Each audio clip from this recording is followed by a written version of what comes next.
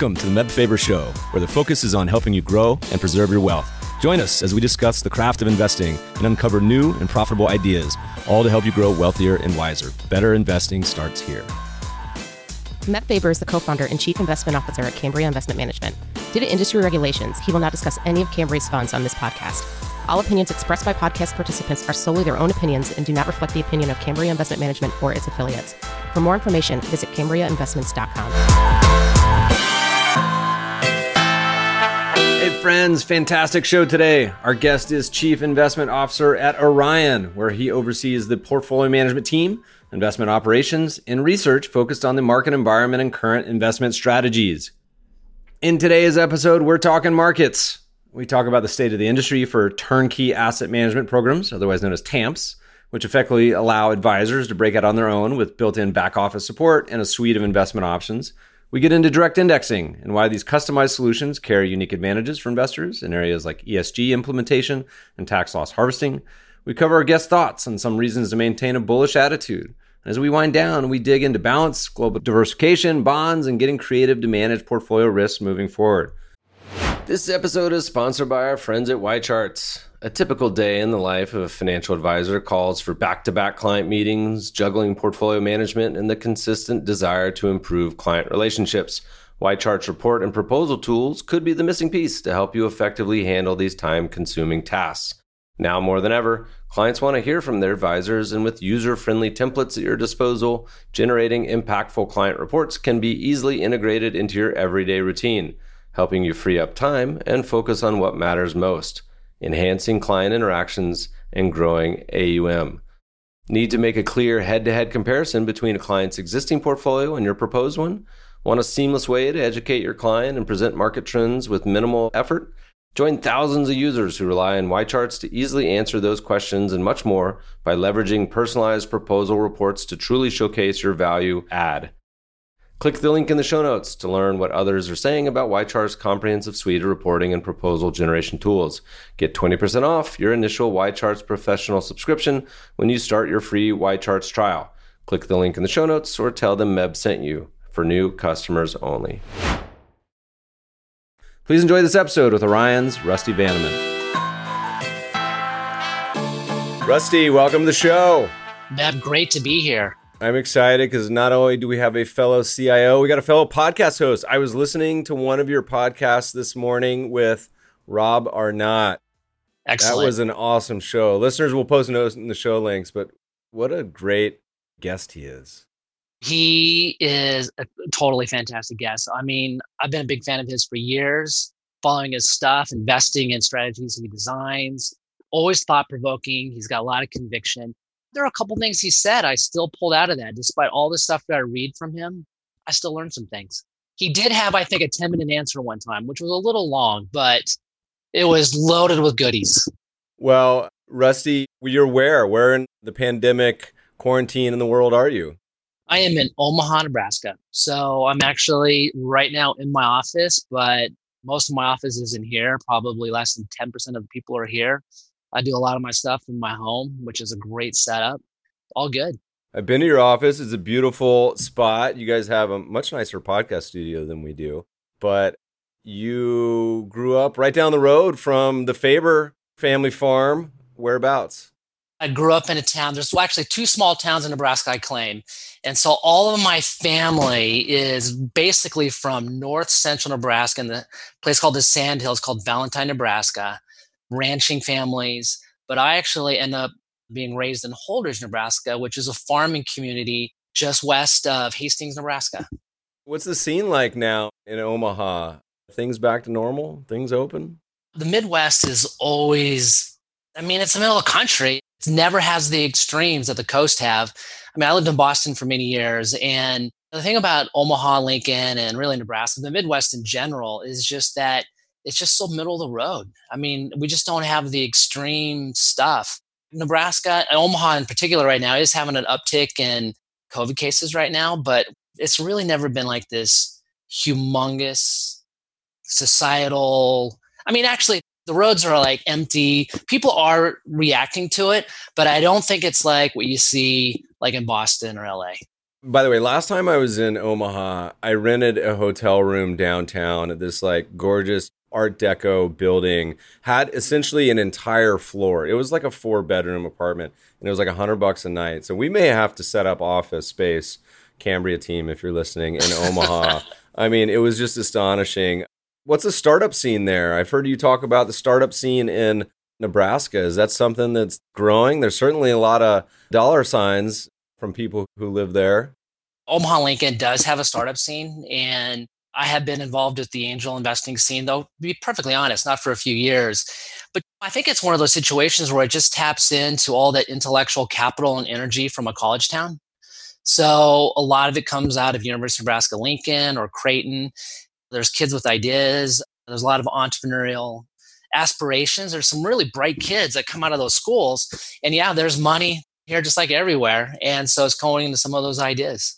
On my bucket list, and listeners, I promise we'll get to the episode in a minute, is we did a long Western tour trip. Didn't quite make it to Nebraska, but my favorite thing of the farming states is floating down the rivers on the big metal farm tubs instead of a inner tube, which we did this summer in, where was it? Was it Montana?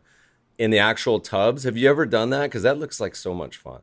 You know, believe it or not, though, I've floated down the Niobrara River many, many times. Floating in those big water tanks is more of like I call it Dismal River thing. I have never done it. No, I haven't. But I've been down a lot of rivers. We'll do it together next time I'm in town. All right, listeners. Come on out. So you're involved in kind of this big, huge company that has many tentacles. Listeners will know it as Orion. There's a CLS part. There's the asset management tech, and then the recent merger acquisition. I don't know what you guys designed it as with Brinker. Give us a little background of the company, what you guys are up to. We'll start to drill down into some different silos here in a minute. Orion Advisor Solutions. We do have some things going on here, but in short, we're a technology provider for fiduciary advisors, but we provide advisor technology, but we also have a turnkey asset management or a TAMP, a multi-strategist TAMP. So you can get different strategies from different investment strategists from around the country. And then we're also investment management. So we do have in-house investment management capabilities.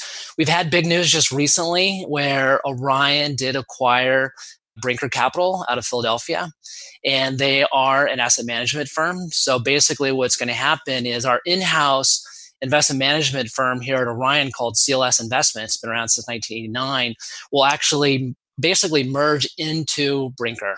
So there is a lot of stuff going on. I mean, business is great. I mean, Orion technology has been on fire for years. Brinker is a formidable force. The Orion Portfolio Solutions, which is the name of the TAMP, has been growing considerably. Obviously, it's been a tough year for our society in many ways. It's been a great year for our company. We've been moving fast. We've just never slowed down. What's the combined AUM ballpark on those two new entities? Any idea? $45 billion. Okay. Starting to get in the big boys now. Talk to me a little bit about, I'm just curious about the TAMP space. This is an interesting area for listeners that stands for Turnkey Asset Management Program. Platform. You know what? That's a great question. I've been saying TAMP for so long. I don't even know what it is. We need to do a FinTech Jeopardy one of these days. It's a program. There's so many acronyms. But it is a platform. But actually, TAMP is a program, but it is a platform. It's the same thing. Explain to our listeners a little bit what a TAMP is and what the kind of state, because TAMPs have been around for a long time. What's the kind of state of the industry today? What's it look like? It's growing considerably. I think the big reason is there's a lot of financial advisors who basically just want to, like in our case, in terms of our typical client, it is sort of that stockbroker that's leaving a wirehouse and she or he wants to start their own thing. And they basically need all that back office support to really get up and running. And they also want a menu of investment options. And then there's a different degree of how much investment support they want. Maybe they just want a menu of options and they'll build a portfolio, or maybe they just want a little bit of a structure and they'll still pull the trigger, or they'll just farm it out to some investment manager and say, you just do it. So they have that range of options. I had a theory that I don't think is really transformed or taken place, which was a lot of the custodians like TD, which is now Schwab or something, we're starting to introduce some of their own kind of model marketplaces, but that's something you guys do as well. Is that true? Or We have that as well. Yeah, the model marketplace is also exploding. The reason for both of these happening is that financial advice it's needed and it's going to be continuing. It's a growth area.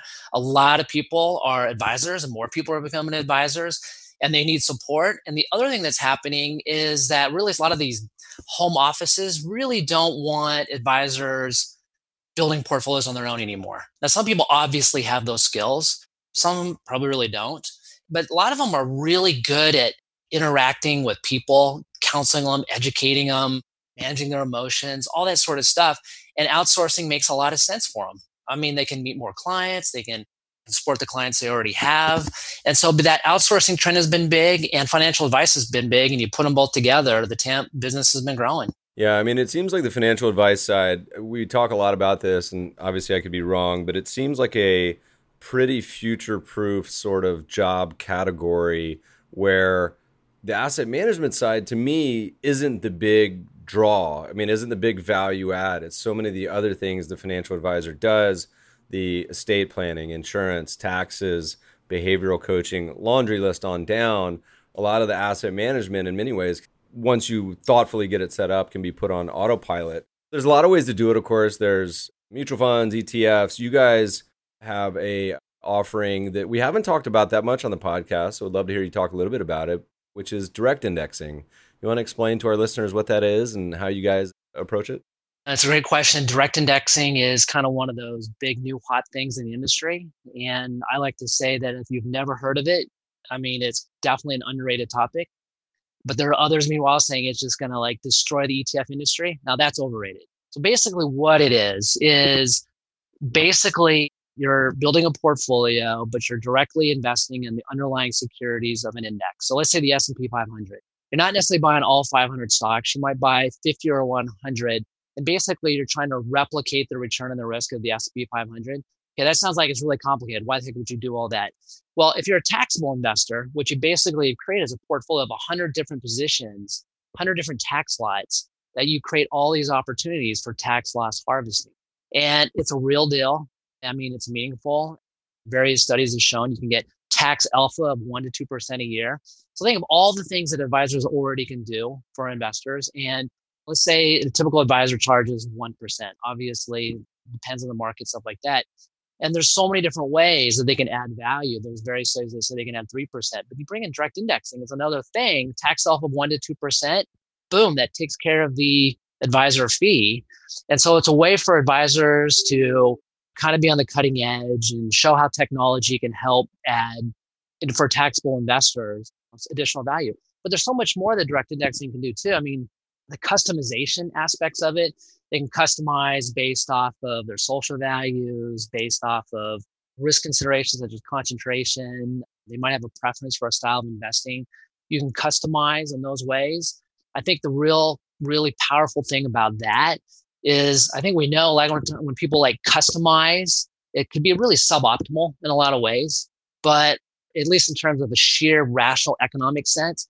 But from a behavioral standpoint, if the investor or the advisor has the ability to customize, they kind of buy into it, it makes it stickier. And they're more likely to stay with the plan. And that's a win-win, first and foremost, obviously for the investor, but also for the advisor. So that's another cool thing about it. And then the last thing, well, I already mentioned was the social investing stuff. People have been talking about ESG forever.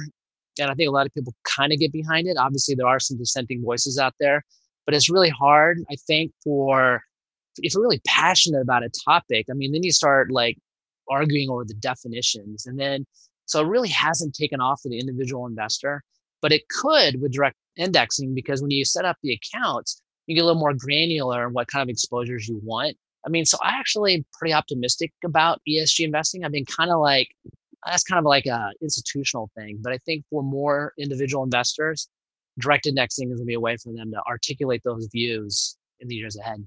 You've hit on a couple, I think, pretty important topics. One, direct indexing has been around for a long time in the general application.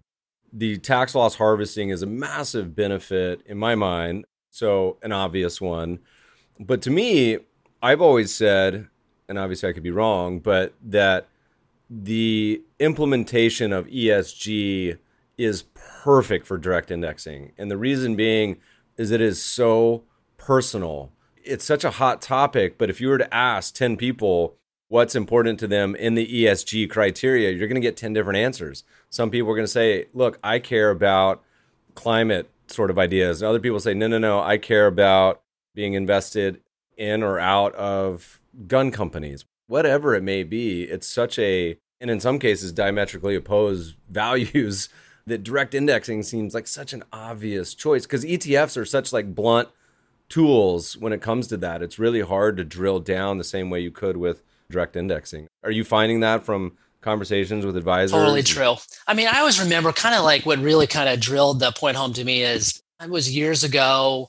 I was sitting at a table full of advisors and talking about some topic, and I can't remember exactly what the topic was. Kind of ruins the story a little bit. Let's just call it climate change. And so there were only like 2 advisors at the table that were like, you could tell were passionate about it.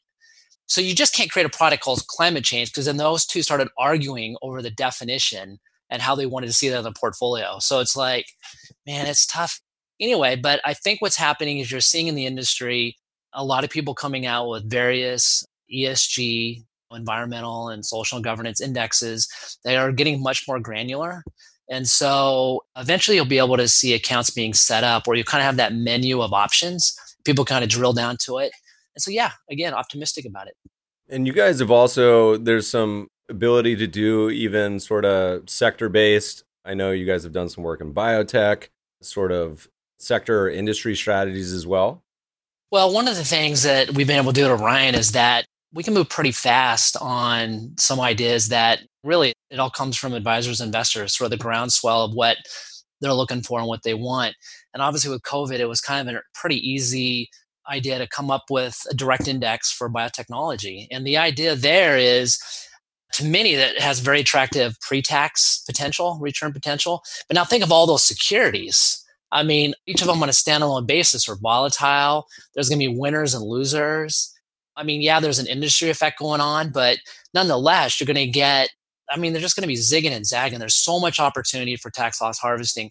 This year at Orion, it's interesting. Some of the accounts that we've had, because the volatility has been so extraordinary, we talk about that expectation of tax off of 1% to 2% a year over like a 10-year time frame. I mean, this year, some accounts have blown that away, that 1% to 2% already. And what I think is really, really cool about that, just think if you're one of the advisors that, and again, years ago, I used to do this too. I did all my tax loss stuff in the fourth quarter. I mean, some advisors only did it in December. Now let's imagine this year, let's just say we get a nice rally going into year end. The market has a nice gain. You're somebody who's waiting to do tax loss activity on your client accounts in December. It's like, wait a second, you just had this humongous opportunity early in the year. And so it's possible that some of our accounts will have really nice, knock on wood, returns for the year and also have this big after-tax benefit as well. So it's really cool. One thing I want to talk about tax alpha, though, which I do hear a lot of people say that 1% to 2% for everything, it really does depend on the portfolio. And talking about biotech kind of touches on that point. To really maximize your tax alpha opportunity, there's a couple different things that are important. One, you need more tax lot, you need more opportunities. So a portfolio of 400 securities is going to have more opportunities than one with 50. And then you also need volatility. And so you need a lot of those things just moving around a lot. And then the other thing, of course, is to get fancy, is you can call it cross-sectional volatility or the correlation between them. If all zigging and zagging and they're doing different things, again, that's more opportunities. So like if you're doing a direct index on the S&P 500, or if you're doing direct index on a small cap portfolio, your tax alpha expectation is going to be a lot higher for small caps than it is for the S&P. So a lot of people just kind of blanket it. And then there really is, it's just different expectations for different strategies. Like anything, I mean, the devil's in the details. I think the ability to correctly manage the tax loss harvesting with a software rules-based approach is pretty important. I mean, advisors have been doing this forever on their own, but the problem, I mean, I'm going to be an unnamed robo-advisor out there that trumpets, they call it yield actually somehow, but like a 4% plus tax loss harvesting, and then got fined by the SEC for managing it improperly because of the wash sale rule. And then for the listeners who aren't familiar with tax loss harvesting, it's the ability to switch out of securities that are essentially similar but not the exact same. Because if you buy and sell IBM within 30 days, it's called a wash sale. So you have to be mindful of how you do it, but you can book the losses. And have the ability to have capital gain losses instead of at least matching the gains? There is some educational aspects to direct indexing. I mean, doing a direct index portfolio on the S&P again is a lot different than doing a direct index on, let's say you want to do a factor-based direct index. Let's say you want to do a momentum direct index. Now, kind of the implied turnover for the momentum, even if you don't have tax loss opportunities, there's a turnover involved into it.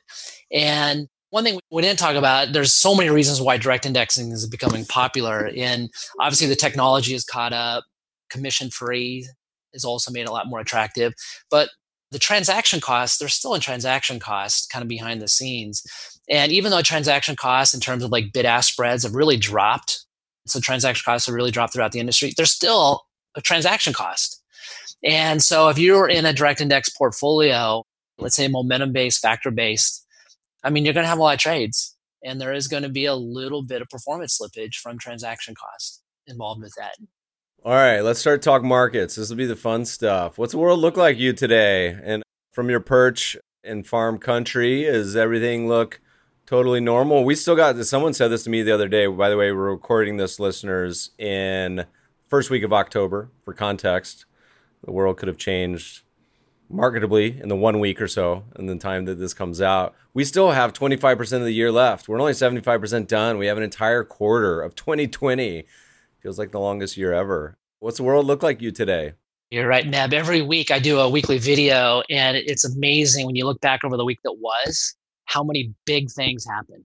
So much big stuff. I guess the shortest answer is that, I mean, in terms of an outlook, if I had an outlook between now and the end of the year and going into next year, I'm actually kind of net positive for the US market, but my return expectations over the next 5 to 10 years are definitely below average, most likely positive, but below average. And I think for this year right now, I mean, just to kind of keep it simple, I think there's 3 reasons why to maintain a net bullish attitude. And one, things are getting better. The economic data, I mean, we're coming out of a deep hole. It's almost just sort of the math. It's just you have to come out of that hole. And so the numbers are looking good. And so obviously some of the economic numbers look great lately. And so that's a positive. The second positive is the whole cliche of don't fight the Fed, and just don't fight the government. I mean, monetary policy, I mean, it's the most monetary support ever. And when it comes to fiscal policy, it's the second most ever next to World War II. And who knows, it might even take that high out. Put it together, that's just a ton of liquidity and support in the system. I mean, if you knew nothing else, just don't fight the liquidity. I think over my career, I've always appreciated liquidity. And even though I've appreciated, I think I still have underappreciated how powerful it is. And then the third thing, and I'm just a huge fan of this, and I'm a huge fan of the next category because, I mean, not only am I managing money, but I'm also writing commentary. And in fact, I'm an investment counselor, and I'm looking at investor sentiment. And, you know, there's so many different ways to slice and dice sentiment. But to me, in the aggregate, there's still a big wall of worry out there. And when there's a wall of worry, when there's a lot of caution, and granted, there's a lot of little anecdotal stuff where there's obviously pockets of the market's a little bubble issues and stuff like that. But in the aggregate, I think people are cautious. And you can look at a couple different surveys, which are anybody here could just like listen to it and play with the data themselves. There's one study, the American Association of Individual Investors. Now, I can say all the reasons why I don't like that survey, but I can tell you what I like about it. It's weekly and you got data going back decades.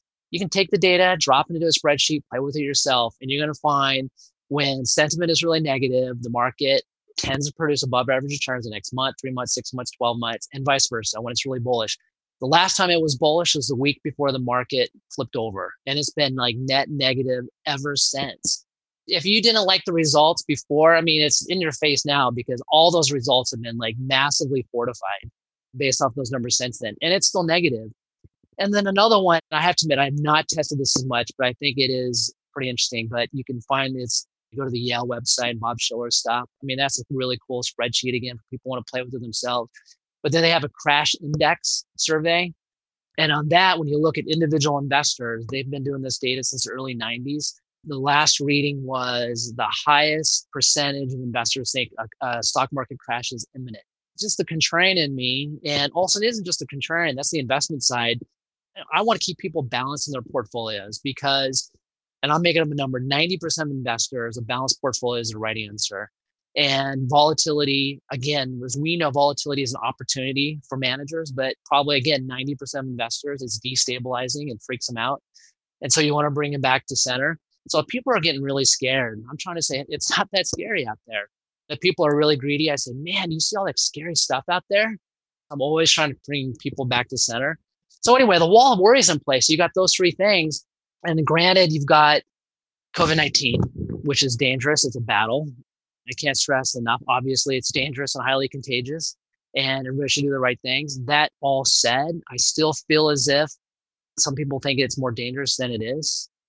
Franklin Templeton had a study recently that surveyed investors, and like the average American still thinks that 20% of all the deaths are people 34 years old and younger, when the number is like well less than 1%.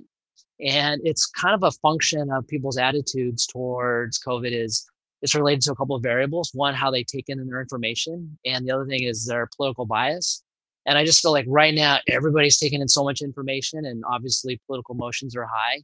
Once we get on the other side of the election, maybe it's just me being an optimist and hopeful. But I think from an emotional standpoint that people will manage COVID a little bit better. I'm speaking from an investor standpoint, not as a parent, not as a son, but as an investor. And I think actually the markets are kind of seeing through that too a little bit. Well, you mentioned the political bias is funny because when I was watching the debate the other night on Twitter, this is the first debate, it was almost like watching two different planets of the people responding on both sides of the spectrum, as if like they're in their own totally different universe. And that's what everyone's been talking about when it comes to social media. But that applies to markets too. You have people who are, I'm a stock guy, I'm a dividend guy, I'm a gold bug. So you mentioned this concept of balance. Now I want to hear what balance means to you. You're based in Nebraska, so does it mean like 50% of your portfolio in farmland and the other 50% in Berkshire? Or what do you guys do, and what does balance mean to your investors? Close. 2/3 farmland, 1/3 Berkshire. Meanwhile, that's probably an amazing portfolio the last 50 years. Well, professionally, I am an asset allocator, so I do believe in broad diversification too. So, I mean, again, I just intuitively, it makes sense.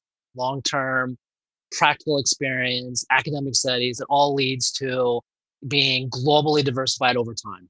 You want the wider opportunity set. So balance is really, it can mean a lot of different things, but just in a pure portfolio context, it is just simply a balance of major asset classes between growth assets, stabilizing assets. I actually think that really an important third category is, there's different names for it. You call it just real assets. You talked about farmland, real assets, stocks and bonds are financial assets. And there are other asset classes that have different drivers, such as real assets. Going back to Rob Barnott earlier and research affiliates, they kind of have their concept called the third pillar, which I've always thought was a great phrase for it too. There are different asset classes that respond differently to inflation expectations, for a good example. And commodities, natural resources, real estate, all those to some extent just behave differently than your conventional stocks and bonds. So balance really means having exposure to different asset classes. And it really depends on your own risk tolerance, your objectives, your capacity to take risk. You were talking a little bit about real assets.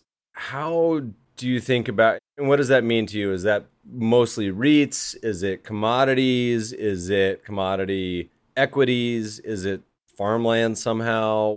Is it tips? What's incorporated for you guys in real assets? It's really all the above with a couple of exceptions there. First of all, tips. I love talking about tips. Tips, everybody always thinks tips is an inflation play. It's easy because inflation's in the word. But if you really think about it, tips are inflation agnostic. They're linked to inflation. It's actually nominal bonds are making a bet on deflation. So actually, I don't really love, obviously, if I'm making a decision between tips and nominals, inflation expectations come into play. But that's not really a play on inflation. To me, it is a basket. In terms of liquid securities, it has to be a basket of commodities, natural resource stocks, and REITs. It's imperfect. It's not, I wish it was better. And you touched upon farmland. That seems to me just a huge opportunity because that's such a viable asset class. And there are ways people can get into it, but not like with daily liquidity and for the general public.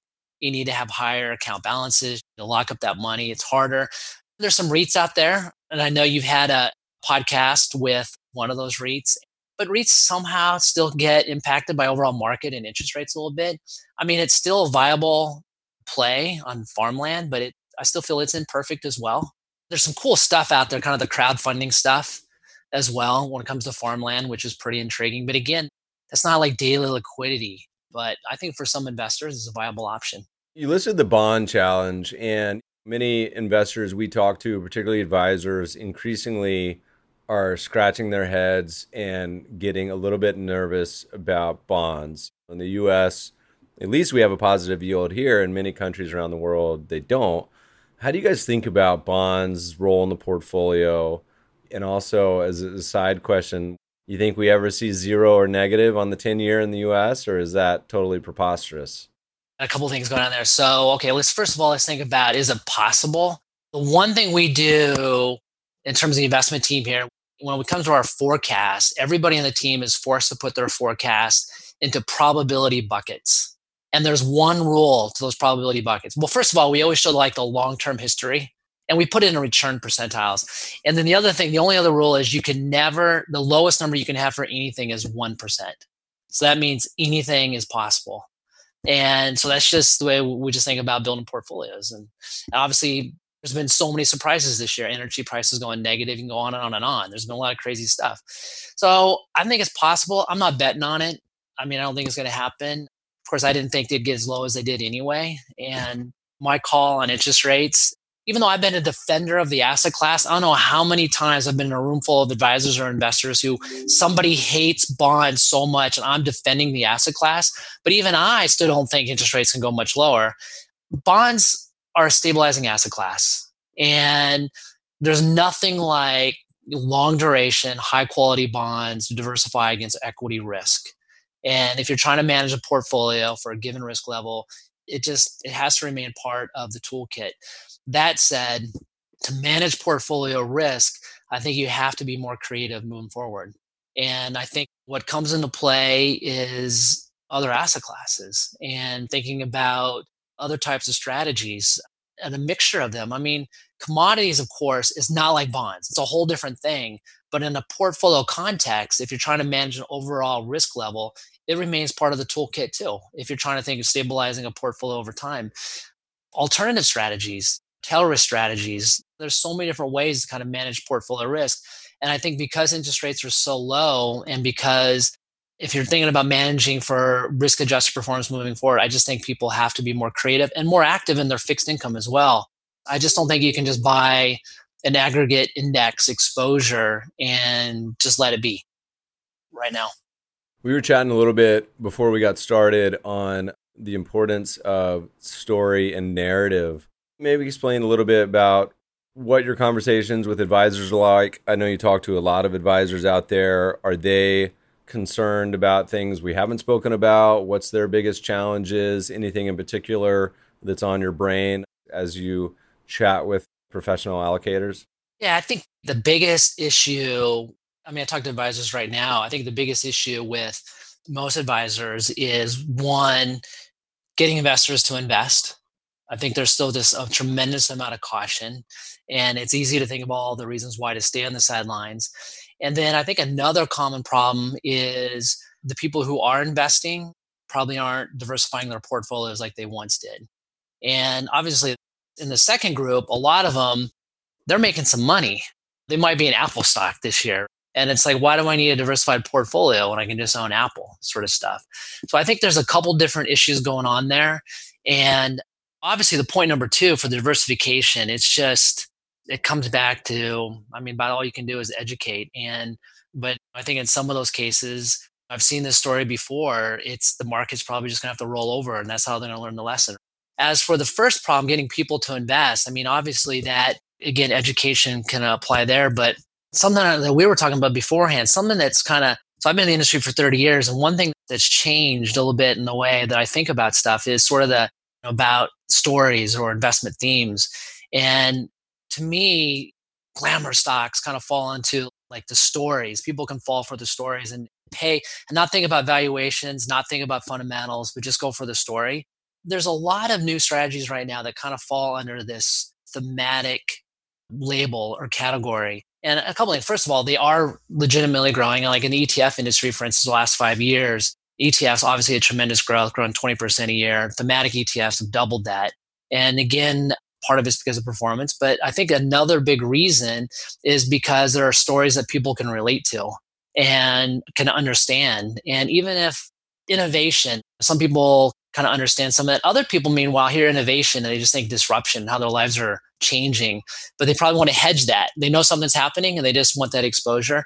So I think thematic investment themes are a way for some investors to re-engage with the markets. Now, again, from where I sit, I mean, you still got to make sure those strategies have investment merit.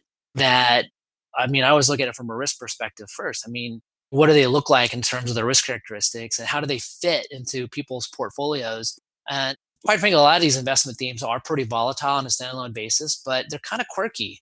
And when you get a quirky strategy, that can actually provide a diversification benefit to some portfolios. So it's something that I've kind of come around to, thinking it does make sense used appropriately. I have seen over the years many, many, many pitches from ETF providers on different fund ideas. And you know what? It's a bunch of CFAs in a room figuring something out. And quite frankly, it is solid. It is super solid. I mean, it is smart and it's intricate and it's thoughtful. And then you think like, how in the world are they going to explain this to anybody? I mean, it's like too clever. It's not going to actually help the investor. I mean, you have to have a sound product, but I think it has to have that story. Believe me, we have so many. It's like my draft folder on Twitter. It's just full of terrible responses and ideas. Same thing. It's like we have so many of these ideas that, while theoretically useful, interesting, etc., no person on the planet would ever be interested, either because it's too complicated or it just doesn't really have that sort of, like you said, story behind it. And that's important. I too have kind of come to appreciate so much behind the storytelling narrative on all investments, because it helps people stay the course, which, as you mentioned, so many people we have conversations with all the time that 2009, this past year, sell whatever it may be. And over the years, it could be all sorts of different things too, never to invest again. And that's what we want to avoid.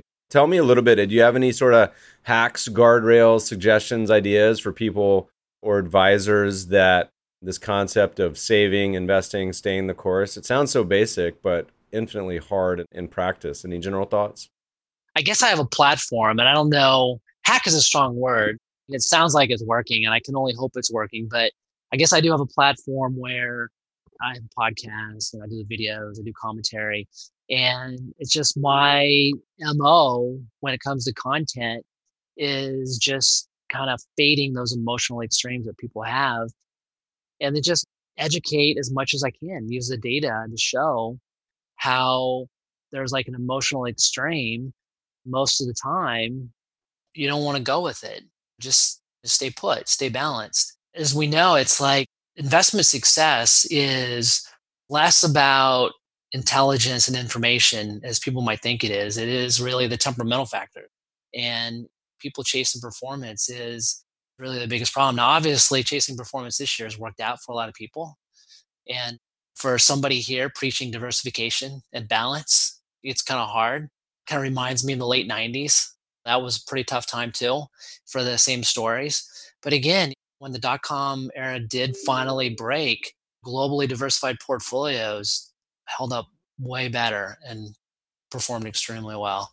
I like to joke like during that, like right now, because I'm preaching diversification, global, don't buy expensive stuff, like good basic messages. Right now, it's like, what do you know, man? It's like, seriously. So if I like mention anything about anything, I feel as if like, you can't even call them markets, but like 15 years ago when like everything was working, diversification was working, active management was working, value style was working, I could say like, man, I love this movie. And it was like, everybody would watch it because obviously I knew what I was talking about. So it is sort of, I think the message really is just staying on message. For me, it is, for my audience, it is hopefully it's a reliable voice. But when it comes to investment products, investment strategies, the most important thing is that they behave as they expect. And even if they underperform, people know why they underperform. Nobody's caught off surprise.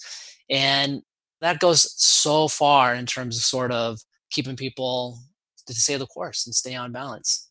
In diversification, thinking back to February, March, I mean, bonds did their job this year. And it's funny how many people, when you start to get to these low yields, think that somehow that there's just nothing left. But if you, even from here, you can have a hard move and be that diversifying asset that you talk about in a particularly deflationary environment.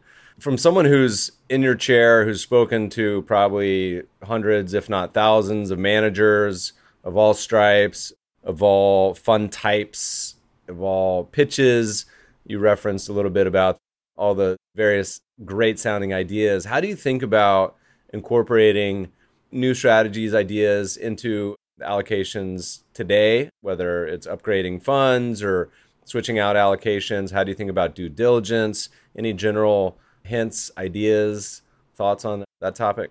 I've been doing manager due diligence for decades, and I have talked to a lot of managers over the years. I guess to me, probably one of the biggest differences between managers is sort of that level of conviction in their own ideas. And that can be expressed in a couple different ways. It could be expressed, first of all, do they eat their own cooking? Are they actually managing a strategy that they're going to invest in? That right there is one of the biggest variables in terms of knowing you should be investing in that product as well. The other thing is sort of more of a technical term, is sort of the tracking error. So how much risk are they taking versus their benchmark? And when it comes to managing money, that is an important philosophical consideration. How close are you going to stay to your benchmark? How much risk are you going to take? And there are viable reasons for doing both, but I prefer, all else equal, to see if I'm picking an active manager, for instance, is that I want to see conviction in their ideas, and that'll be expressed in a tracking error. When I say tracking error, again, that's really the difference in their return versus the benchmark over time. And I think those are really important criteria. It isn't so much about their return. I really honestly feel that probably the number one statistic that most investors use to pick a strategy, and I'm talking not just the individual investor, I'm talking institutional types, I'm talking investment committees, I'm talking the media, I'm talking everybody, because it feels like it's a sufficiently long-term number, is the 3-year number, the 3-year total return to peer group rank.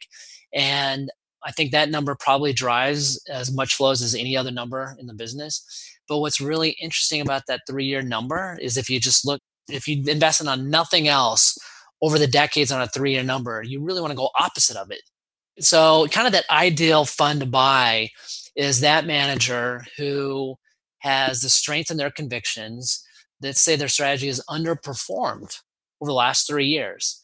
Now, underperformed versus a benchmark, they've obviously executed their strategy and they've been disciplined. And the important thing from a due diligence standpoint is to try to ferret out, how much business pressure came into play? Did they enhance their process in some way, which you could tell was a concession to business pressures, or the sales team saying, you got to change your way. So you need to find that manager that's had that conviction, and then the market cycles will just play out. I mean, that's probably kind of a simple way to think about it, is when managers, again, looking at long-term studies, I believe in active management, but it's really hard for me to consistently prove out somebody can do market timing. But I think, and I believe that there are some managers who can still do security selection. When you adjust for style, size, and sector exposures, that some managers do seem to have more of an edge than others. And so if you can find a manager like that who has arguably underperformed over 3 years, that's kind of a good spot. So it's really about discipline of process, consistency of process. Yeah, so those are some of the things I look at. So emerging markets, energy, and what else has been terrible the last 3 years? Places that just, it makes me nauseous. I'm glad I didn't eat any breakfast, because the thought of going to buy, the value guys, that's the third, value anything. But it's funny, you see the coincident sort of sentiment indicators. Institutional Investor had an article the other day that was talking about how all the big allocators didn't want to allocate to Seth Klarman anymore. And you see these sort of things where has so-and-so lost their touch, has this style, is it dead or is it gone forever? And I mean, the energy patch at one point as a sector was like a quarter of the S&P, and it's like 3% now or something just astonishing low. But all the academic research supports you. I mean, there's paper after paper after paper that shows that the big money institutions do the exact opposite thing of what they should be doing, which is chasing 3-year returns. I do wonder, I mean, you're right. We've heard this song before. Have we reached an inflection point for value versus growth? It feels like we've seen a lot of turning around points already. Gosh, it feels like we've got a couple more data points here, even of late.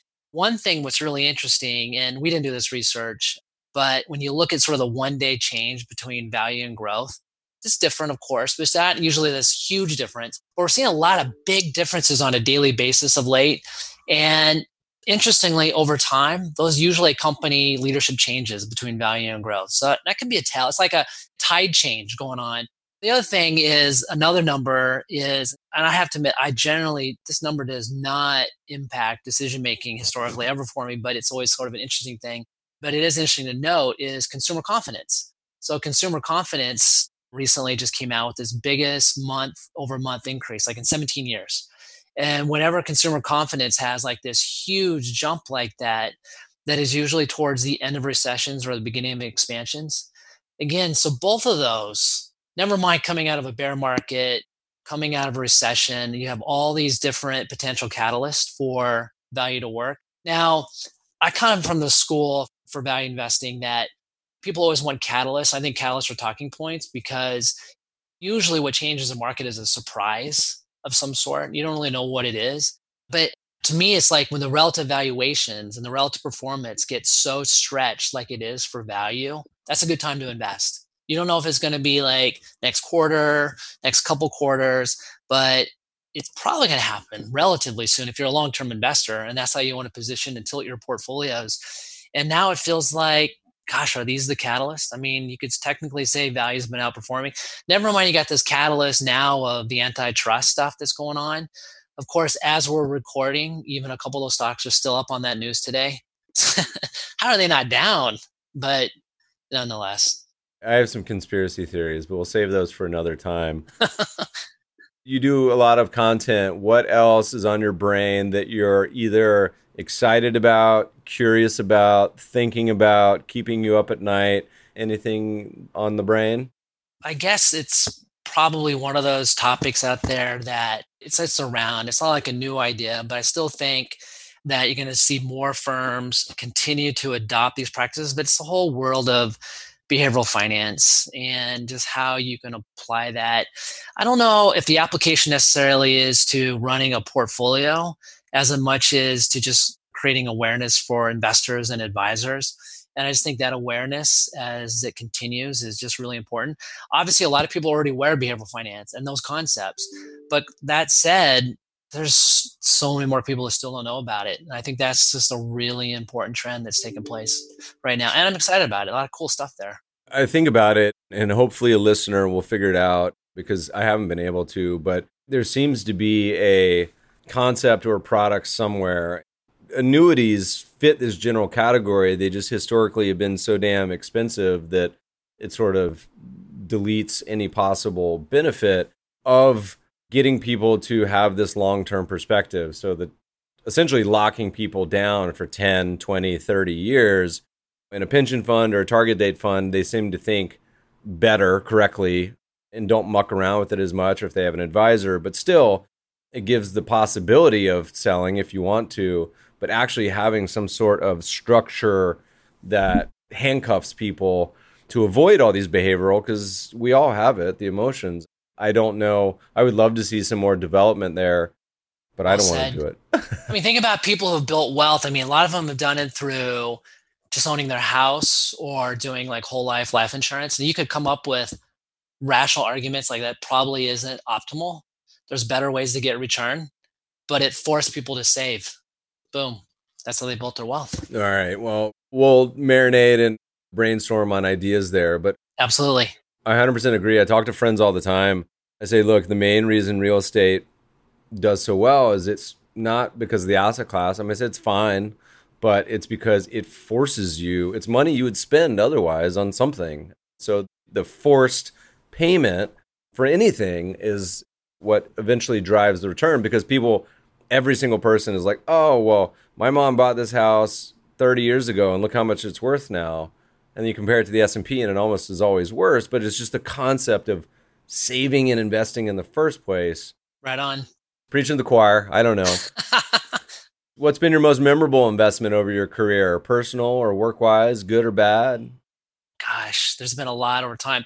Probably the first thing that strikes me, when I was in college, I basically knew I wanted to be an investment manager, which was pretty cool.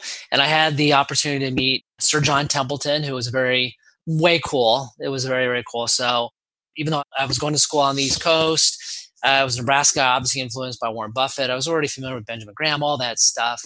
And I was basically already a value investor.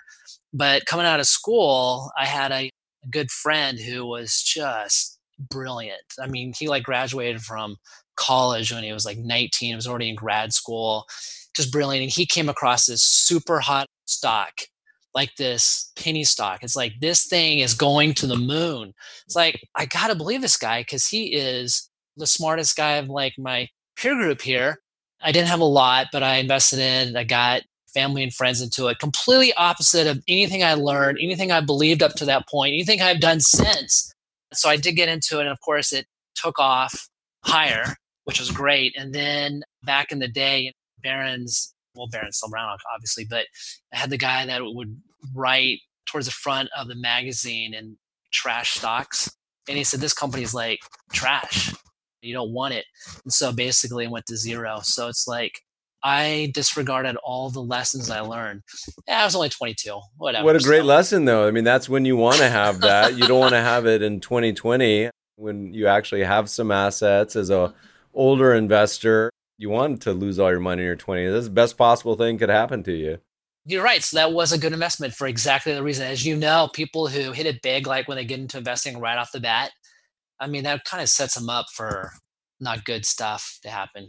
They just feel like they're infallible for a while until they learn. We certainly saw that playbook with a lot of the cryptocurrencies a couple years ago. We may be seeing it again this year with some of the stock offerings and everything else going on. That's starting to seem a little loosey-goosey. Who knows? On that point, like the Nifty 50 stocks, when people kind of think about all the one decision stocks, some of these stocks that are so big right now, I mean, it's hard to imagine the Coca-Colas and the McDonald's and the Disneys lost 75, 85% of their value and took many, many, many years to ever come back. Those are obviously great companies. So that's kind of one of those history lessons. Even more recent, my favorite bubble, the .com bubble, the Cisco's of the world. This is a great lesson in distinguishing between the business and the stock. Business is done just fine, but the stock is just now. A lot of those companies are just now getting to the peak from the .com bubble. That was 20 years ago. Exactly. A lifetime for a lot of people. So anyway, Rusty, this has been a lot of fun. Where do people go? They want to follow your writings, your podcasts, all your to-dos. What's the best spots? Well, a couple different places. So there is Orion.com. So ORION.com. And then there's a lot of drop-down menus there. You can find a lot of my stuff still under either Orion Portfolio Solutions or CLS Investments. And then, of course, I have the podcast, as you referred to earlier. It's called Orion's The Weighing Machine. So it's kind of a play on the Benjamin Graham phrase and Warren Buffett phrase and other people's phrase that the market is a voting machine in the short term, but a weighing machine in the long term. So, and again, you could find my interview with you back from 2018 on there too. Oh my gosh, back when we were just young and impressionable. Just and kids back then. The 2020s hasn't had their effect on us yet. This has been a long decade, but 25% left. We're almost done. Absolutely. Rusty, it's been a blast. Thanks so much for joining us today. Thanks, Meb. It was fun. Podcast listeners will post show notes to today's conversation at mebfaber.com/podcast. If you love the show, if you hate it, shoot us feedback at themebfabershow.com. We love to read the reviews. Please review us on iTunes and subscribe to the show anywhere good podcasts are found. My current favorite is Breaker. Thanks for listening, friends, and good investing.